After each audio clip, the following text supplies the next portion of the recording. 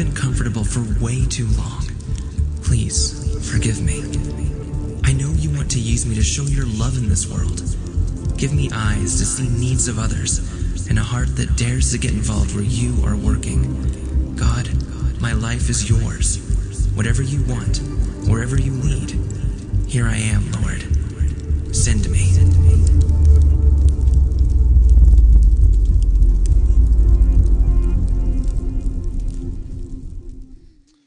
Open your Bibles this morning to the book of Isaiah, Isaiah chapter 6.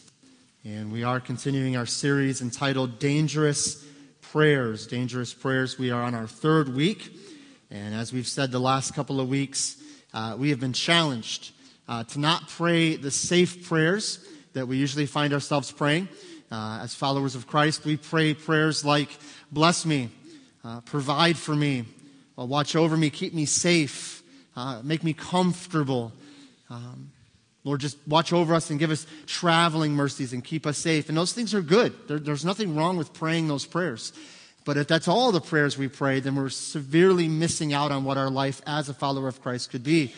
And so we've been challenged the last couple of weeks to pray dangerous prayers, We have prayed in the first week for God to search me, and try me and see if there be any wicked way in me. And as we prayed that prayer, we discovered that we asked God to reveal my fears and allow me to surrender those fears to Him, but as well as revealing my sins. And what's the point of these dangerous prayers? Why do we want to pray dangerous prayers? Because we want our intimacy with Christ to grow. We want to be pushed in our walk with Christ. And for what reason? So that we can trust in Him more. We need to pray dangerous prayers. We need to pray, God, search me and try me. What does David say in Psalms? See if there be any wicked way in me. And then he says, and the reason I want all of this is so that you can lead me in the way everlasting. And isn't that our goal, isn't that our desire as followers of Christ to be led in the way everlasting? We know that if we have Christ as our Savior, we are sealed unto the day of redemption. Amen? Ephesians chapter 1, Ephesians chapter 4 tells us very clearly that the Holy Spirit was given to us as a guarantee to seal us. And then Ephesians 4, I believe in verse 30, says that we are sealed unto the day of redemption. Because that is the guarantee we have in Christ. What did John MacArthur say? I think he said it so well. If you could lose your salvation, you would. And the point is, we can't lose our salvation. He is the one that is leading us and watching over us. He leads us not only in the way to salvation, but remember, salvation is not the end of your Christian journey. It's the beginning of your Christian journey. And once you come to know Christ, you're saying, God, you've led me to this point. Now lead me on from here. Lead me into what you'd have for me as I walk and follow after Christ. And so as you pray that prayer for God to search me, I believe your intimacy with Him will grow. We also understand we prayed last week for God to break me. To break me. And this was a tough one. It is extremely difficult to acknowledge the fact that God breaks us or allows us to be broken. And the reason is that we must follow Christ's example of being broken and poured out. But remember we said last week, what's the blessing in being poured out? What's the blessing in being broken at the feet of Jesus and then pouring ourselves out before Him? An empty vessel can now be filled. An empty vessel that's been poured out can now be filled. And we said last week that we are filled not only by the presence of God's Spirit, we're also filled with other believers. Cheryl said something amazing. She said, this is my home. Man, I'm so thankful that we have those in our church that feel like this is their home. I always feel funny when we're praying at night. We always try to pray with our boys before bed, and as a family, we get together and just say some kind of prayers that we'll ask for prayer requests and things like this, but you got to put a cap on it, right? Like when you're praying with kids, you can't just be like, give me some prayer requests, because they'll just go on and on and on and on and on. And you're like, look, I'm not praying that long. Just give me 1 or 2 things, okay? So we actually say, give us we'll say 2 prayer requests or 1 prayer request. But one thing we try to pray for often is our church family. But I always feel a little funny saying church family, because it is our church family, but really it should just be our family. I'm so thankful that Cheryl shared that this morning, that she felt home enough here, comfortable enough here to say, this is where I feel. Cheryl has shared before her story that she found our church looking and searching. I believe she came on a Sunday evening, right? Came in and sat towards the back there. And I remember just introducing myself to her, getting to know her a little bit, and she was kind of just looking for somewhere to kind of connect. And guess what? She found a place that she felt filled up. But see, we don't come to be filled up necessarily, right? We come to empty ourselves out as we look at the needs of others. What does Paul say in Philippians chapter 2? Think not on your things, but the things of others. Think about what they need. And as you're serving them and loving them and pouring yourself out to them, in essence, pouring yourself out to the person of Christ, that's when the church then comes alongside and fills us back up. And it's amazing how we can be broken of our sin, broken of our pride, and yet God will fill us up with His love and His joy and His peace. This morning, we are praying our last of our 3 dangerous prayers. And it is truly a prayer of availability. And it is a prayer of honesty before God as we say, God, we're asking you to send me. Send me. And so as we go to the book of Isaiah, if you would turn there with me.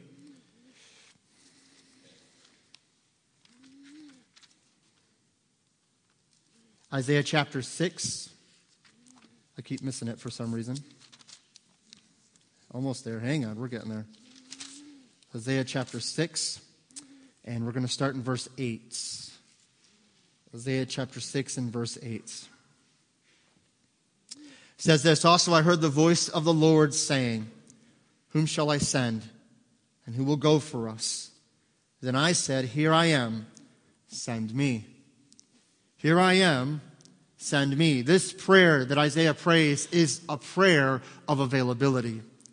I think often we will hear of needs, whether it be in missions, whether it be in our communities, whether it be even in our workplace, somebody that needs to know Christ. And we'll pray a prayer like this, God, I pray that you would send someone to preach to them. I pray you would send someone to minister to them. I pray you would take care of this person in their situation. And often we're praying for someone else to be available. But here Isaiah just boldly and daringly says, I'm going to pray availability. Lord, there's a need. I'll go. Send me. I know we've prayed already this morning, but I'm going to ask that we bow in prayer and just ask the Lord to bless the reading of His Word and to allow us to see what He has for us this morning. Father, we thank you for your grace, your love, and your mercy. And we ask, Lord, that as we come before you, that we would pray dangerous prayers.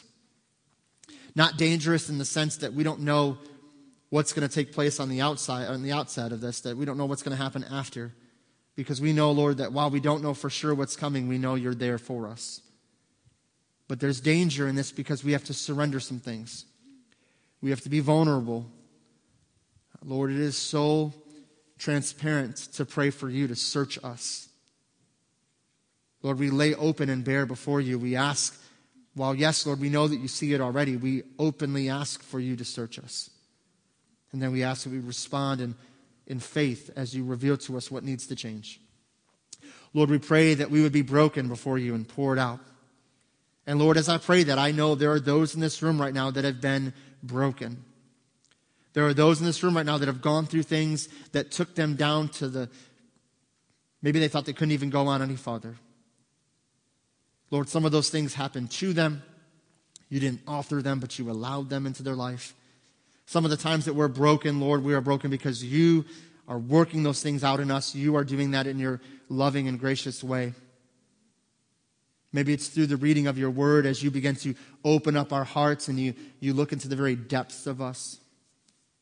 But Lord, I pray that for whatever reason or in whatever way we've been broken in the past, that we would look to you to be filled up. Look to you for that healing that comes. And I pray that we would continue to be broken and poured out. Lord, everyone in this room struggles and will struggle with pride, with arrogance, self-sufficiency, the lie of control. And Lord, I pray that in the face of all those things that we would just open up our hearts and minds to you and say, Lord, I don't understand it, but I want to surrender. I want to trust. And so, Lord, as we've prayed to be searched, we've prayed to be broken, now we are prepared to be sent. And I pray you would send us into our homes, our workplaces, our communities, and maybe even around the world. And we ask this in Jesus' name. Amen. This famous verse displays a desire to stand in the gap, to offer our lives and surrender to the will of God. Isaiah surrendered to the call of God for his life. As a follower of Christ, which we said last week means what? We've overcomplicated this. A follower of Christ, and again, I'm not a very intelligent man, I'm a simple man, but when I read Jesus say, follow me, I tend to think that what he actually intended that to interpret to mean, in the literal, from the Aramaic or the Greek, follow me. I think that's what he meant. I don't think it's meant to be complicated. I don't think it's this super spiritual way of following Jesus. I don't think it's this metaphorical or allegory way of following Jesus. I think he really meant, hey, this is how I've lived. Follow me. It's kind of, I said it before, it's like playing Simon Says when you're a kid. How many people played Simon Says as a kid? How many people dominated at Simon Says as a kid? Like you were the kid nobody wanted to play because you never lost. Okay, a couple people. Okay? Anyone struggle with pride? Pride? Any pride? No, I'm just kidding. Okay, so it's like Simon Says. And if Simon says it, you do it. Pretty simple, right? So if Simon says, hop on one foot, you do what? Hop on one foot. If Simon doesn't say hop on one foot, you don't hop on one foot, right? Pretty simple. When we do Jesus Says, it's amazing. The game changes. See, Simon says hop on one foot, we hop on one foot. Jesus says hop on one foot. We just have to believe it in our hearts that we're hopping on one foot. We don't actually have to hop on one foot. With Jesus Says, we don't have to hop on one foot. We just have to memorize that Jesus said hop on one foot and then memorize it in Greek and Hebrew and Aramaic and all that other stuff. Yeah, you're not hopping on one foot like Jesus said to, but you've memorized it. You've put it in your memory banks. Maybe when Jesus said, live in such a manner to reflect your Father in heaven, why does he say it? Let your good works, right, show your relationship to God through Christ. And when people see those good works in Christ, they'll glorify your Father which is in heaven. Maybe he meant, actually go do good works in Christ's name. See, being a follower of Christ is not meant to be complicated. We overcomplicate it because I think we understand it and don't want to do it. Hear me now. I think we totally get what it means to follow Christ. I don't think we're confused. I don't think we're just unable to comprehend this deep theological concept. I think we completely understand what it means, and we pick and choose when we're going to do it when it's convenient or comfortable for us. And I can be transparent enough to say, I can say that because I've done that. I've done that. I've known very well that God has led me in something and I've said, it doesn't really fit my schedule. It doesn't really fit my routine. But it's okay, I went to church on Sunday. I followed you on Sunday morning. I followed you on Wednesday night. I did that then. I was encouraging to the church and I served the church then. But if you're going to ask me to do something on a regular day of the week, or when I get home from work and I'm just sitting back relaxing, I'm tired, Lord. I've had a long, hard day. I know you came from heaven and you lived a sinless life and you died on a sinner's cross and you gave yourself for us even though you didn't have to. But you just don't understand how tired I am right now, Lord. Maybe he meant, follow me.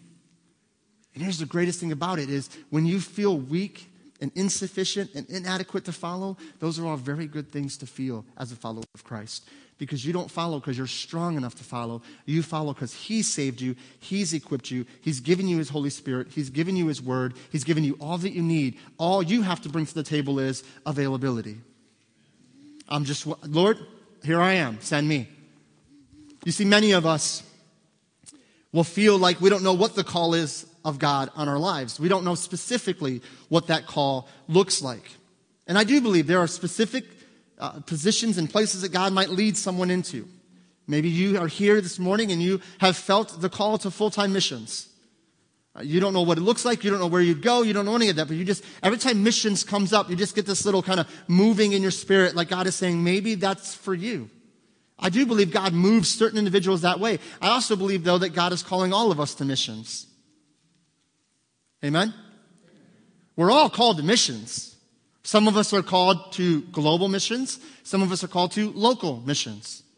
I've talked to missionaries who go on mission trips and they go to these fields and ask them, how did you know, Ireland? How did you know Ireland was going to be the place you were supposed to go. And they said, I didn't really know until I got there. I met the people. I saw what God is doing. And I just automatically loved these people. And I just had to come back. So I don't think there's this, writing on the wall, this burning bush or an audible voice. But I do believe God moves us into specific calls. But what do you do if you're sitting there and you don't know the specific call? You're like, I have no idea what specific thing God has for me. But I can tell you can be encouraged that there is a general call of God on your life. A general call of God on your life just because you're a Christian. If I had to simplify it and summarize it and kind of package it down, if you're taking notes, you can jot this down. It's not very complex. But as I was thinking through this is kind of how I would describe the general call of God on your life. The call is to live for Christ. Now, we could stop right there, couldn't we? We could just stop right there. That's good enough. But what does that look like to live for Christ? The call is to live for Christ by leading people to Christ. By leading people to Christ and help them to grow in Christ. See, the general call for every believer is to live for Christ by leading others to Christ and helping them to grow in Christ. You see what's amazing is, you know what happens as you're trying to lead people to Christ and you're helping people to grow in Christ? Do you know what happens to your relationship with the Lord? As you're discipling someone and you're talking over Scripture, the Holy Spirit begins to grow you as well. See, discipleship isn't a one-way street. It's a two-way street. As you're working with somebody through the Word of God, you're being encouraged. You're being grown and strengthened in the Lord. And so the general call for every believer in this room is that you would live for Christ by leading others to Christ and helping them to grow in Christ. Now, we could stop right there and say, that's it. That's the call for your life. Then the question is, are you following or fulfilling that call in your life? It's a simple call, but are you living that out? Are you living out and responding to the call of God in your life? And let me just take a pause right here, just kind of step back for a moment. If you're sitting in this room right now and you don't know Christ as your Lord and personal Savior, you haven't personally received Jesus Christ. Maybe you've been to church, you've been burned, right? You know why churches burn people and are mean and hateful and say mean and hurtful things to people and are arrogant jerks sometimes in church? Because churches, get this, are full of people.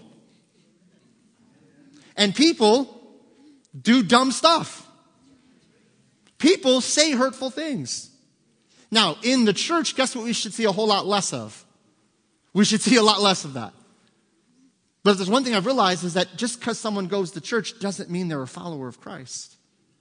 Doesn't even mean they're a believer.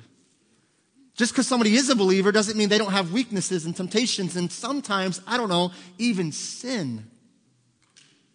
And so listen, while you're here this morning, I don't know your background. Maybe I've known you for years, and I don't know what you went through when you were younger. But if you're here this morning and you're struggling in that area, you've been burned by church, you've talked to Christians, or you've seen Christians say one thing and live another, I am so sorry that happened to you. But please do not allow someone's lack of following Christ to keep you from following Christ. Or rather, keep you from even accepting Christ as your Savior. Because here's the thing. I didn't receive Christ at 16 at Camp Chautauqua in Miamisburg, Ohio, because it was a good idea, because it seemed appealing to me, because it seemed pleasant to me, because it offered me the benefit of riches and wealth and health and all this stuff. I received Christ at 16 because I needed Jesus Christ. Because the Bible's pretty clear that my good works are as filthy rags before a holy and just God. That I can't do enough good to make up for the sin that I've committed, but Jesus Christ died on the cross for my sin. And by believing and placing my faith and trust in Him and making Him center in my life, I surrendered to Him. He saved me, redeemed me. And there's been so much great joy and blessings and peace. But there's also been trials and tribulations, and struggles. But the beauty is that in Christ, I never go through a tribulation alone. In Christ, I never go through a trial alone. In Christ, He is always with me. Every time I've been broken, I was broken on Christ. And so as I talk about all this call for your life and responding to the call of God in your life and to be sent, my prayer is that if you don't know Christ this morning, that your first prayer you would pray is, Lord Jesus, I don't know if everything this guy's saying is true. I want to believe it. Would you just reveal yourself to me? Would you open up my heart to you? Because I'm telling you, if you will open yourself up to him and say, Lord, I repent of my sins. I believe you died on the cross for my sins and rose again. I ask that you'd save me. It's not about accepting Jesus as much as it is about repenting from your sin and turning to him. And he will save you. And so as we talk about this call of God in our lives, if you don't know Christ, then the first call he's calling to you is a call of grace, saying, come. And I love that song that Jeff sang, come to the table. There's a line in there, there's nothing he ain't seen before. Amen. Some of us tell ourselves this lie, well, if I'm such a sinner, I mean, there's no way God could ever forgive me for what I've done. You're kidding me, right? Do you understand the power of grace? The power of forgiveness? Not because you're good enough, but because he is that great, that good. And so as we study this idea of the call of God in our lives, first we have to know Christ. But once we know Christ, we have to ask ourselves a question. How am I going to respond to this call of God in our life? You see, how you respond to the call will directly impact your joy, peace, and sense of purpose in this life. How you respond to the call of God in your life directly impacts your joy, your peace, and your sense of purpose. Man, being a follower of Christ gives our life meaning. But when you're not living your purpose, you don't feel like you're living on purpose. So how do we respond to this call? I want to give you 3 examples of how to respond. 3 examples, and then we're going to come back to Isaiah and talk about how did Isaiah respond the way that he did.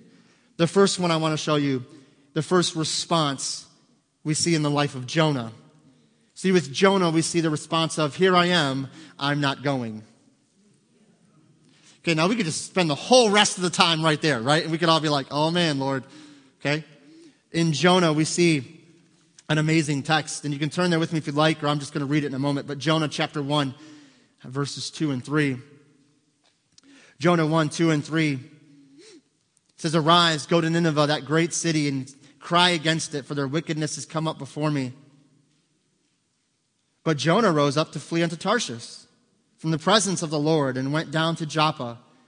And he found a ship going to Tarshish, and he paid the fare thereof, and went down into it to go with them to Tarshish from the presence of the Lord. What I find amazing in this verse is how many times does it say where God says go to Nineveh? How many times does God tell Jonah go to Nineveh? How many times does it tell us that Jonah went to Tarshish? You think maybe there's a point there's a principle being driven home? That God said it very clearly once, and we know Jonah understood it. How do we know that? Because he very clearly went the opposite direction. You see, in Jonah's example, we see the case of, here I am, I'm not going. And we put our heels in. It's like a teenager or a child that I'm not going to bed. I'm not going to school today. I'm not going to church today. I told my boys a long time ago, we were getting ready for church, and one of them was laying in bed in his pajamas, not ready to go. And I said, we're leaving at this time. You can either go in your pajamas or you can go in your clothes. I'll let you choose. But that's the only choice you're making this morning. Because the rest of the choices have been made for you. You're going to church. See, we have this mindset, this rebellion, this stubbornness, this I don't want to go. And we can study all the reasons why Jonah didn't want to go, and it all made sense, humanly speaking. I don't want to go because I don't think they deserve God's forgiveness. I don't want to go because I know God may forgive them. So he put his heels in. He was in rebellion, and he said, I'm going the other direction. I truly believe this can be many of us at any given point in our lives. We believe God is leading us in a certain moment to do a certain thing, and we just keep on going, or we don't go at all. We tell God, not today. I don't know about you, I'm not going to have you raise your hand, but if you're there and you understand this, you know what I'm saying. There's been days where we've just said, God, I'm not going. Not today. Not today. This is disobeying the very will of God in that moment. It's like we said, what Simon says or Jesus says. If you mean it in your hearts and you memorize it in the original language, but you don't actually do what God is calling you to do, that is not obedience. That is disobedience. I've used illustrations sometimes before, but it's the best one I can think of that I've heard. It's if I told my son Anthony, go clean your room, and an hour later he comes back to me and I said, did you clean your room? And he says, no, I didn't clean my room, but I invited some friends over. And we had a Bible study on what it would look like if I cleaned my room. It was great. We prayed. Grace and his friend, he got saved. It was great. There was weeping, and we were just so full of joy. A little revival broke out. We started singing Mighty to Save. It was wonderful. And look, I can even tell you, you said to me, Anthony, go clean your room. I memorized that. And I went in his room, and it was not cleaned. Was he obedient, or was he disobedient? See, we get it there. But when you translate it to the Bible, when you translate it to our Christian life, somehow we colorful, or we make it more colorful, we make it more, kind of clean it up a little bit. When disobedience, is it really disobedience all of a sudden? Jonah was being disobedient to the will of God. One author said this, obeying the will of God is as important to God's servant as it is to the people his servants minister to. Obeying the will of God is as important to God's servant as it is to the people his servant ministers to. It's in obeying the will of God that we find our spiritual nourishment, John chapter 4, verse 34. We find our enlightenment, John 7:17, and our enablement, Hebrews 13:21. If you need those references, I'll give them to you later. Just come see me. But obeying the will of God is crucial because it provides all the things we need to be satisfied and to be fulfilled in this life. To Jesus, the will of God was food that satisfied him. To Jonah, the will of God was medicine that choked him. Man, to Jesus, the will of God is food that satisfies.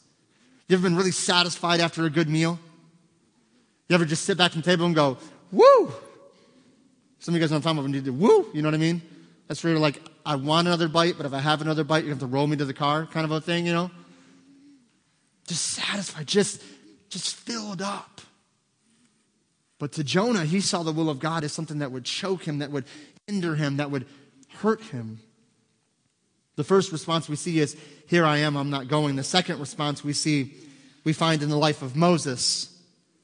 Moses had a mindset of, here I am, send someone else. Here I am, send someone else. Turn over to Exodus chapter 3. Again, if you don't have your Bible with you, I'm just going to read it in a moment here. But Exodus chapter 3 and verse 10. Exodus 3 and verse 10. Moses' mindset was, here I am, Lord, send someone else. Verse 10 of Exodus 3 says, come now therefore, I will send thee unto Pharaoh, that thou mayest bring forth my people, the children of Israel, out of Egypt.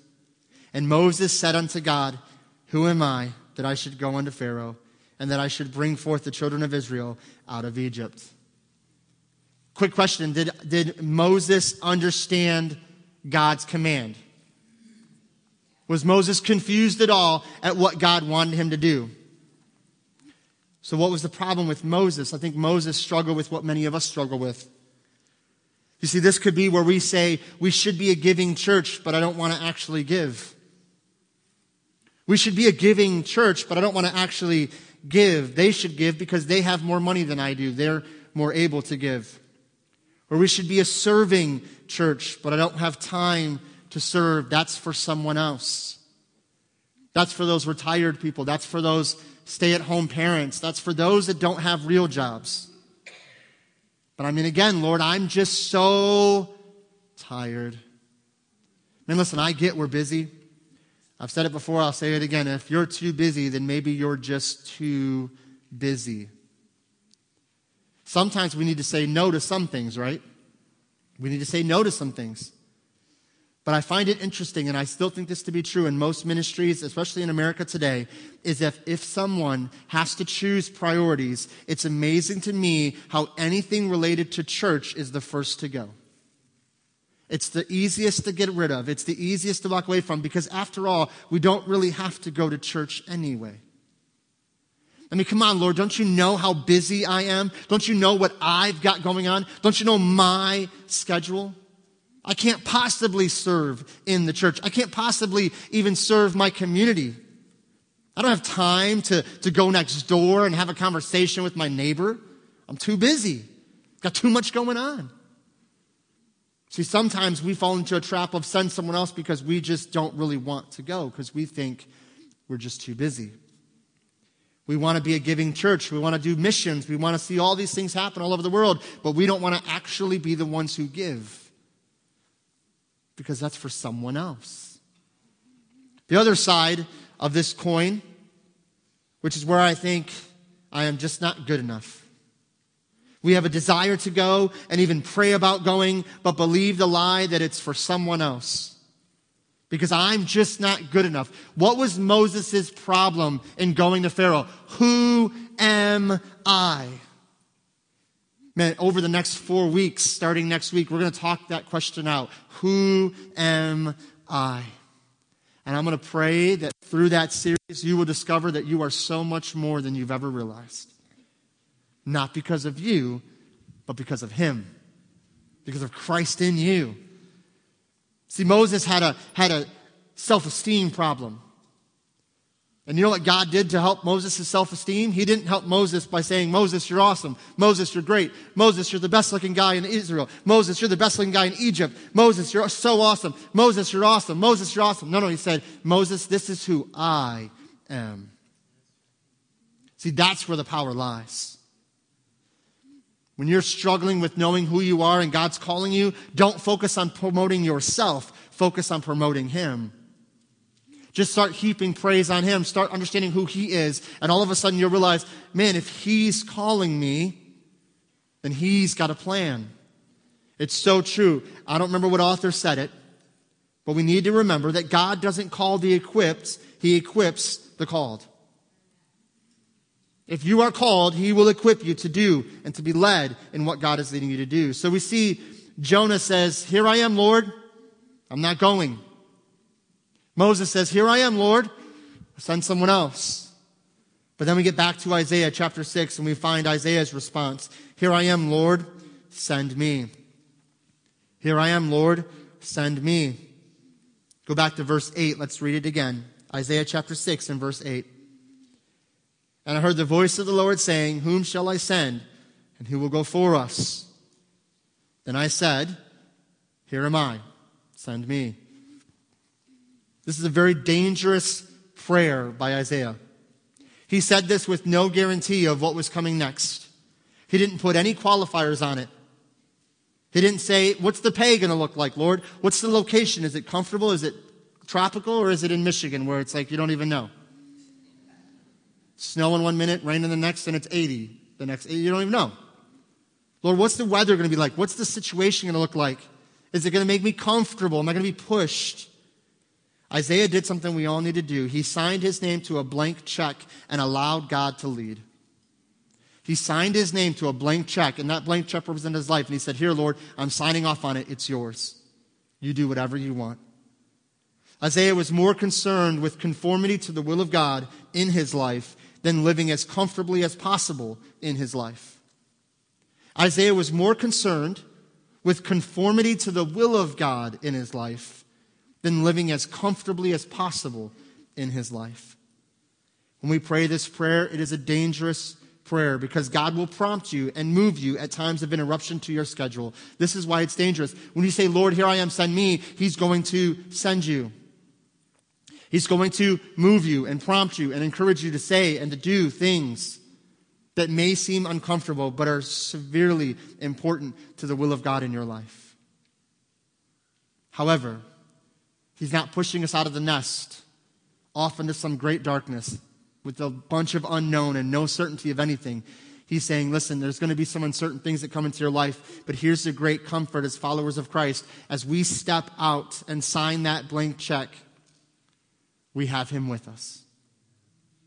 David Platt said it well. Followers of Jesus don't always know all the details about where they're going, but they always know who they're with.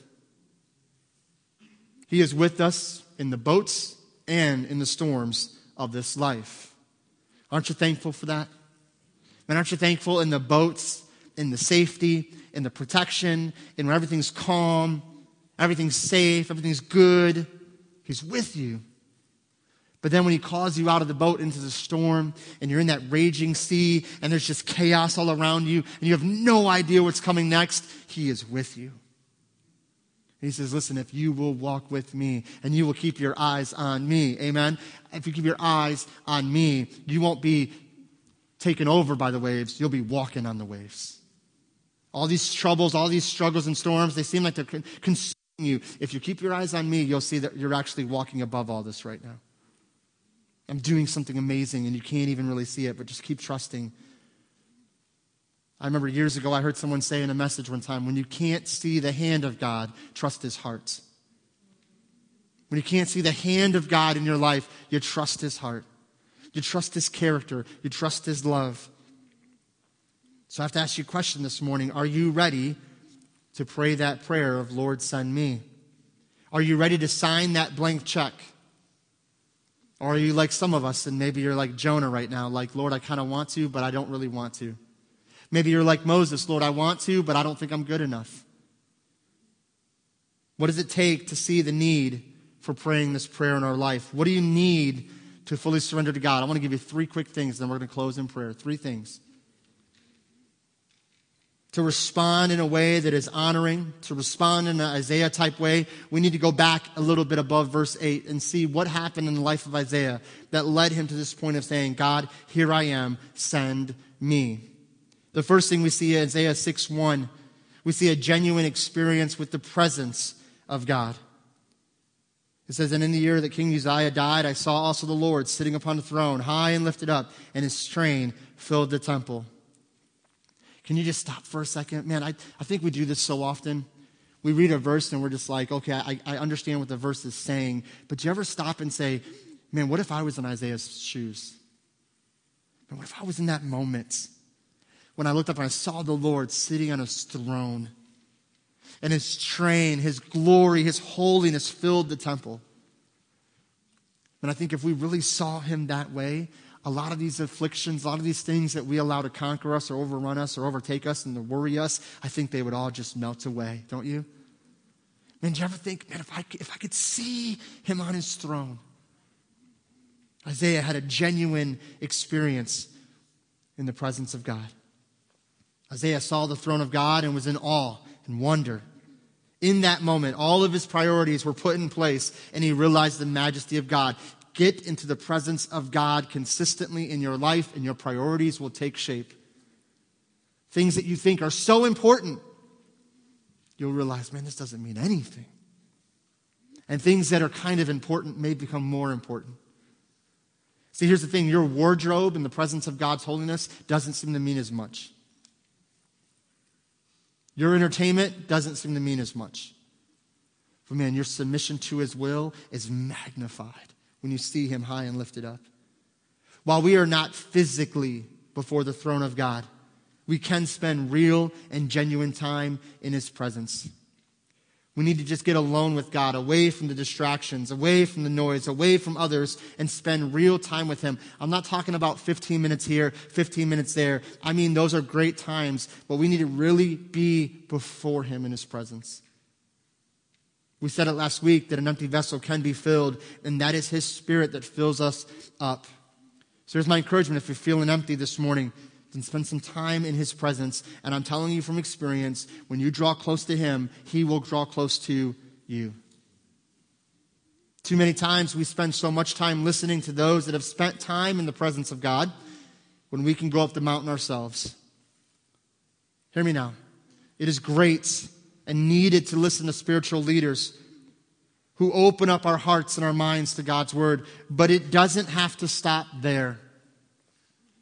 We don't need Moses telling us what the presence of God is like. We can go up the mountain in the body of as the body of Christ, and we can spend time in his presence for ourselves. It is great to listen to spiritual leaders. It's great to listen to those guys on the radio or TV, some of them. By the way, just because it's on a Christian network doesn't mean it's Christian.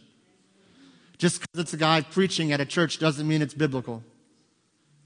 But it's great to have those guys that are solid individuals, authors, speakers that you listen to, that you kind of draw from spiritual strength. But listen, don't depend on the speaker. Don't depend on the pastor. Don't depend on the person to tell you what the presence of God is like. Get alone with the author of the book.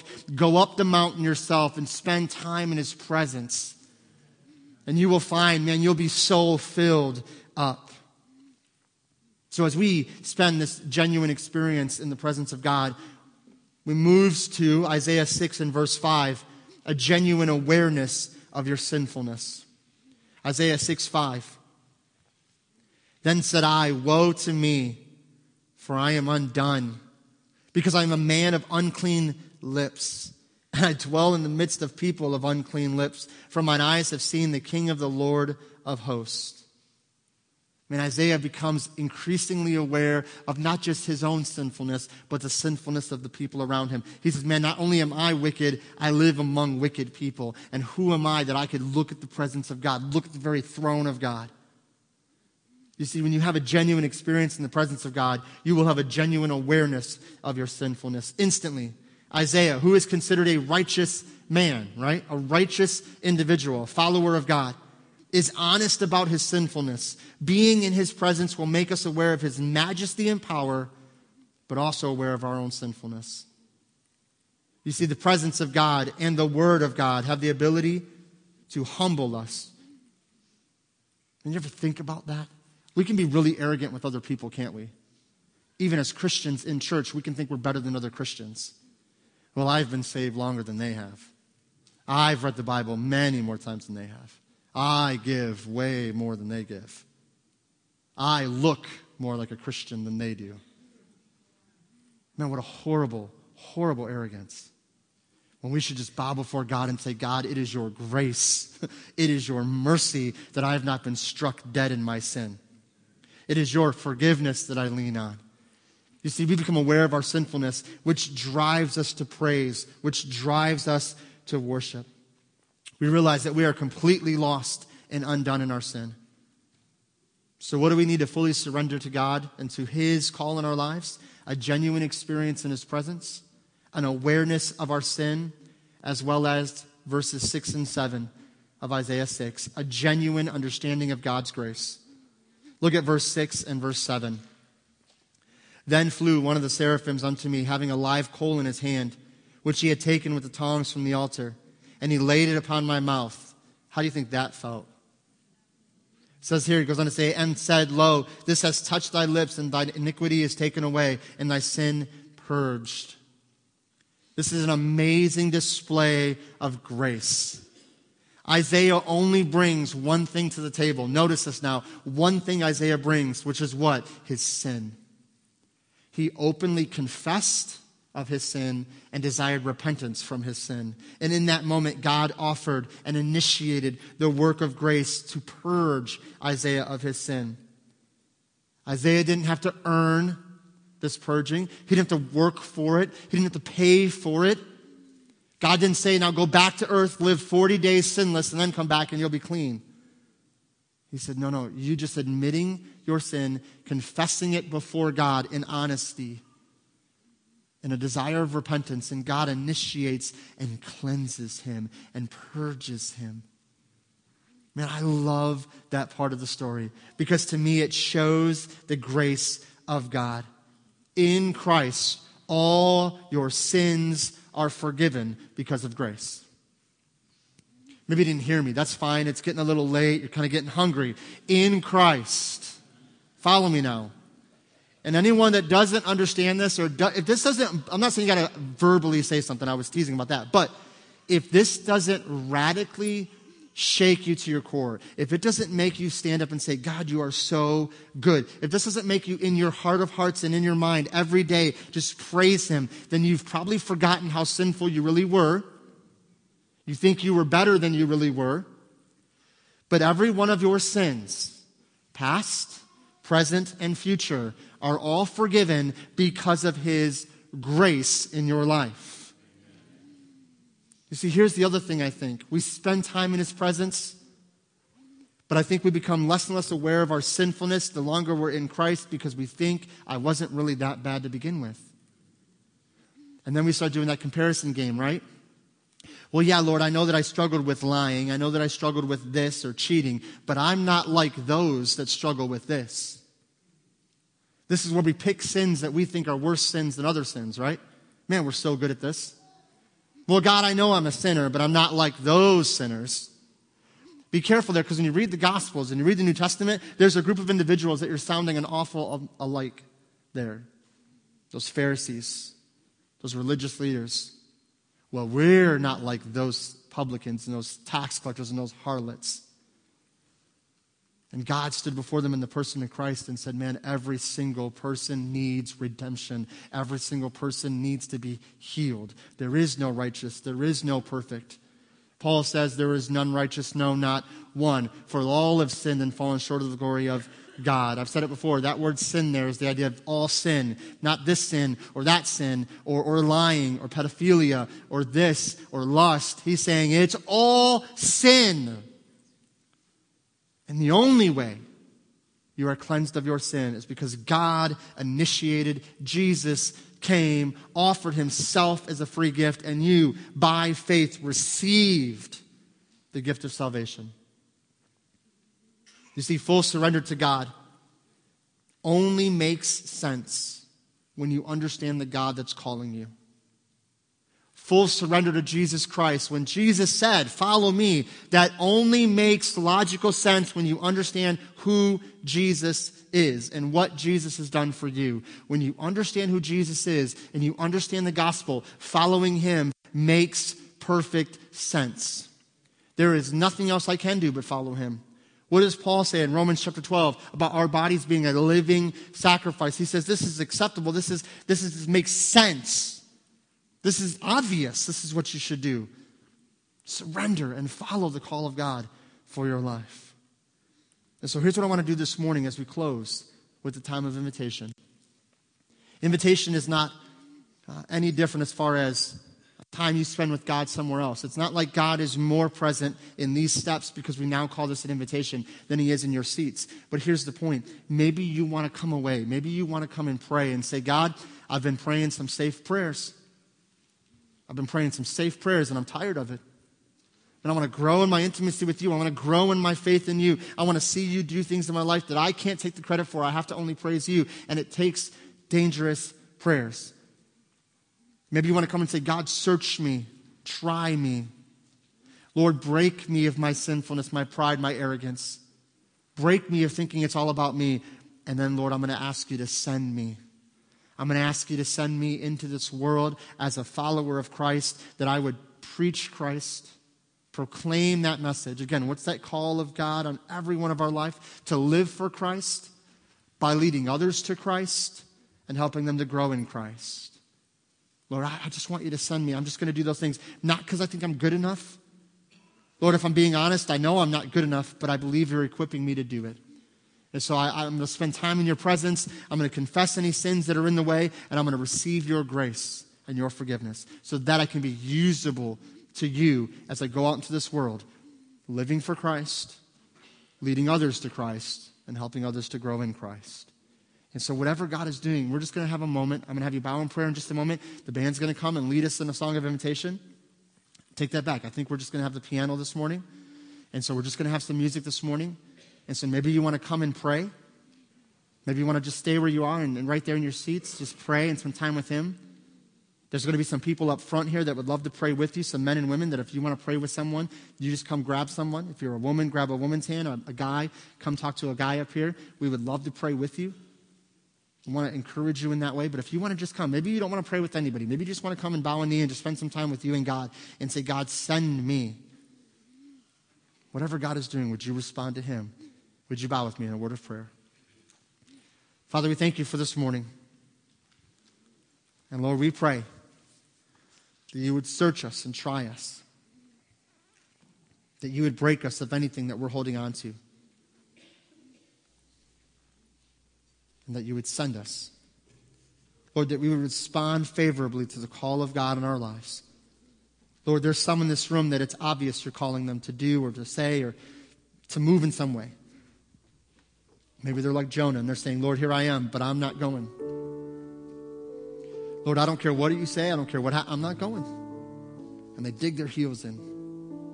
I pray they would understand that you're graciously initiating in their lives so that they can see you in a new way, that they can see your presence in their life and the intimacy grow in a new way. Lord, maybe there's somebody here that says, here I am, but send someone else. I don't have time, or I'm not good enough, wherever they are on that spectrum. I pray you'd show them, Lord, that we all have weaknesses. We all are insufficient at times, but it's not our strength that we go in. We go in the strength of Christ. Help us to know, Lord, that you use the foolish things to confound the wise. That we can humble ourselves before you and go, because you don't call the equipped, you equip the called. And Lord, I pray that we'd be like Isaiah and say, here I am, Lord, send me. Lord, again, may you be glorified in all that is said and done today. And we ask this in Jesus' name. Amen. Would you stand to your feet this morning? Again, there in your seats, maybe you want to pray. Maybe you want to come forward and pray as we're led in just a time of music this morning and just a time of reflection. Would you ask God to lead you, guide you, and direct you? Search me. Lord, search me. Break me and send me, Lord, that I would go where you lead me go. And we ask this all in Jesus' name, to his glory. That's what we're praying today, for him to be glorified.